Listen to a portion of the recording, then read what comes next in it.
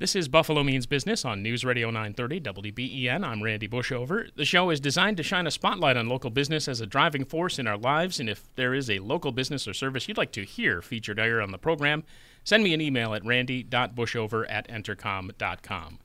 With me, Jim Nowak. He's the managing partner with Construction Risk Management. And Jim, thank you for being here first off. Thanks, Randy. Thanks for having me. And just to get right into it, a lot of new construction, especially around that Buffalo Medical campus, with adaptive reuse projects, new development, construction throughout Western New York. How has that impacted local businesses from a legal standpoint? Well, as anyone can appreciate, all businesses face risks. But when it comes to the construction industry, they have very different and unique risks that need to be managed. And construction isn't like opening up a shop to sell a good.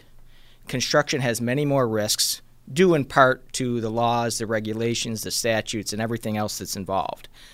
And how those construction risks are managed from the very beginning, from the inception, before they even put one shovel in the ground, how those risks are managed will often dictate how successful the project will be. And should have started off by making sure that we set the groundwork for this, that construction risk management, that is essentially what you do. Correct. So we can get involved at any point, but we like to counsel people. The earlier you get professionals involved, whether it be attorneys like us or insurance professionals, the better off you're going to be. And you kind of are a consultant, I guess, for lack of a better term, on things like using scaffolding and then other things to protect the workers, that sort of thing, as a building is put together? Yes, we will counsel our clients on what they need to do before a project begins. And we represent owners of pieces of property or owners of buildings that are going to be rehabbed and put into commercial use. So it's really A to Z and who will represent and counsel on how to do it right and how to manage the risks, so you as an owner might not be getting stuck with a risk or liability that the contractor should really have or a subcontractor should really have. So we really take a top-down view of the entire project.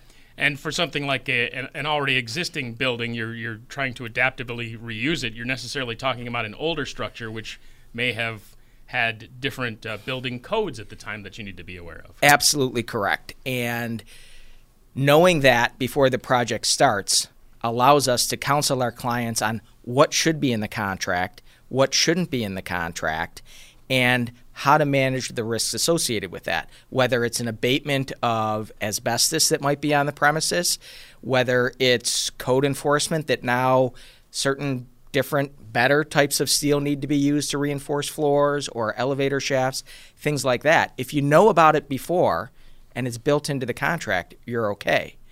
One of the biggest problems with construction projects and adaptive reuse projects is you get into it and all of a sudden there's a problem. Well, problems in construction mean money. And then down the line, the subcontractor, the contractor wants to get paid, and the owner says, well, that's not in the contract, I'm not going to pay you for it. So then it oftentimes turns into a dispute and litigation where someone says, I did the work, I want to get paid. The owner says, I didn't authorize the work, I'm not paying you for it, it's all under the contract. You should have assumed that risk. So as attorneys, we're able to identify and spot those issues before the project starts, so hopefully it goes smoothly. Is there a way of defining what businesses have been impacted most by the construction boom we're currently experiencing here? I would say it has affected the owners of real estate and property, construction and development companies, and then the other one would be property management companies. And from a legal perspective, the impact for businesses? Well, it really starts at the very beginning when a company or an entity, a lot of times they'll set up a new company or entity for a new project, and they do that to spread their risk around and limit their liability. So it starts with, what type of entity do you want to have? Do you want to have a corporation? Do you want to have a limited liability company or some other joint venture with someone else to spread that risk around? Talking with Jim Nowak. He's the managing partner with Construction Risk Management here on Buffalo Means Business on News Radio 930 WBEN. And to that point, are there any benefits or drawbacks to either the LLC or the other there forms are that you can take? Sure. There are benefits to both, and usually that will come down to accounting and financing principles. There are tax consequences in each. And as lawyers, we always counsel our clients when they're trying to figure out, is a corporation better or is an LLC better, to really get their accountant and tax advisors involved, because it can be pretty complicated. And for owners and developers, there's as you mentioned, quite the impact. It's very difficult, again, to kind of finagle through all these things. Absolutely. And it's not just the construction project itself. It is managing the insurance that comes along with it. I mean, everybody says, oh, get insurance. Well, that's a no-brainer. We all know we need insurance. But you need the right type of insurance to make sure you're insured for certain risks. Not every insurance policy insures everything. So you got to take a close look at that as well. That's very important. Well, kind of walk me through like a specific example. Say there's an abandoned street corner. It's completely cleared, not a brownfield. It's already just ready for as it is to build something new. Say a convenience store. Okay. Well, you say it's not a brownfield, so let's assume that there was an environmental impact or a phase 1 done, so we know there are no contamination issues. Where you go from there is you get some site plans. Also assuming that you already own the property and you don't have to purchase it and finance it and do that closing. But if you do, that's part of the process with the bank, and we help them with the contract documents and the finance documents and all that. And once you have your financing lined up, you as the owner of that property are going to want to contract with a general contractor to actually do the construction. As you can imagine, there's a contract involved with that. And that is really the first step on looking through that contract to say, you as an owner have these responsibilities. You as a contractor have those responsibilities. And where, if I'm representing an owner, where can I shift some of this risk and liability to the contractor who's better able to manage those risks because they're on site all the time? And from there, we'll look at, does the contractor have the proper insurance to protect us?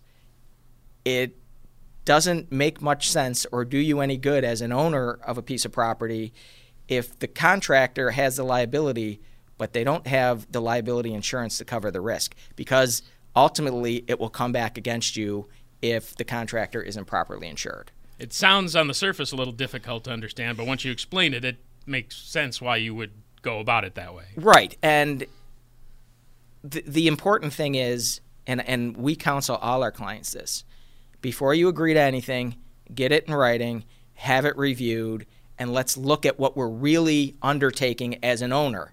What are our responsibilities and what are the general contractor's responsibilities? And vice versa. We represent general contractors and subcontractors as well. So in those instances, we want to make sure, okay, do you understand what you're getting into? Do you understand your responsibilities and your liabilities? And are you properly protected? All right, we started out with just a regular old convenience store on a pretty suitable, easily adaptable setup as an example. Second example, you've got a multi-story building, and they want to do multi-use facilities, so maybe some commercial on the bottom and apartments on the top. Somewhat similar setup? Yes, it is. Now, with mixed use, meaning you're going to have various businesses, some residential, some commercial, the big difference comes in once the project is completed, okay? And since you have different types of tenants, you're going to want different types of leases. And we will come in and we'll review leases for the landlord, or if we have a client who is a commercial client who is a business selling something, we'll review the lease on their behalf to make sure everyone understands what responsibilities you as the tenant have.